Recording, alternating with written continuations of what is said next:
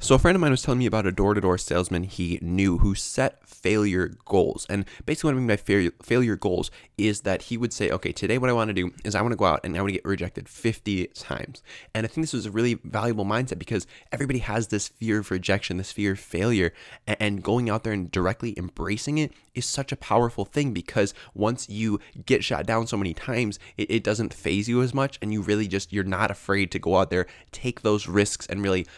jump on all those opportunities that are presented to you that do have a risk of failure. So I think you should be setting failure goals and be really aiming to fail at least at one thing one time per day.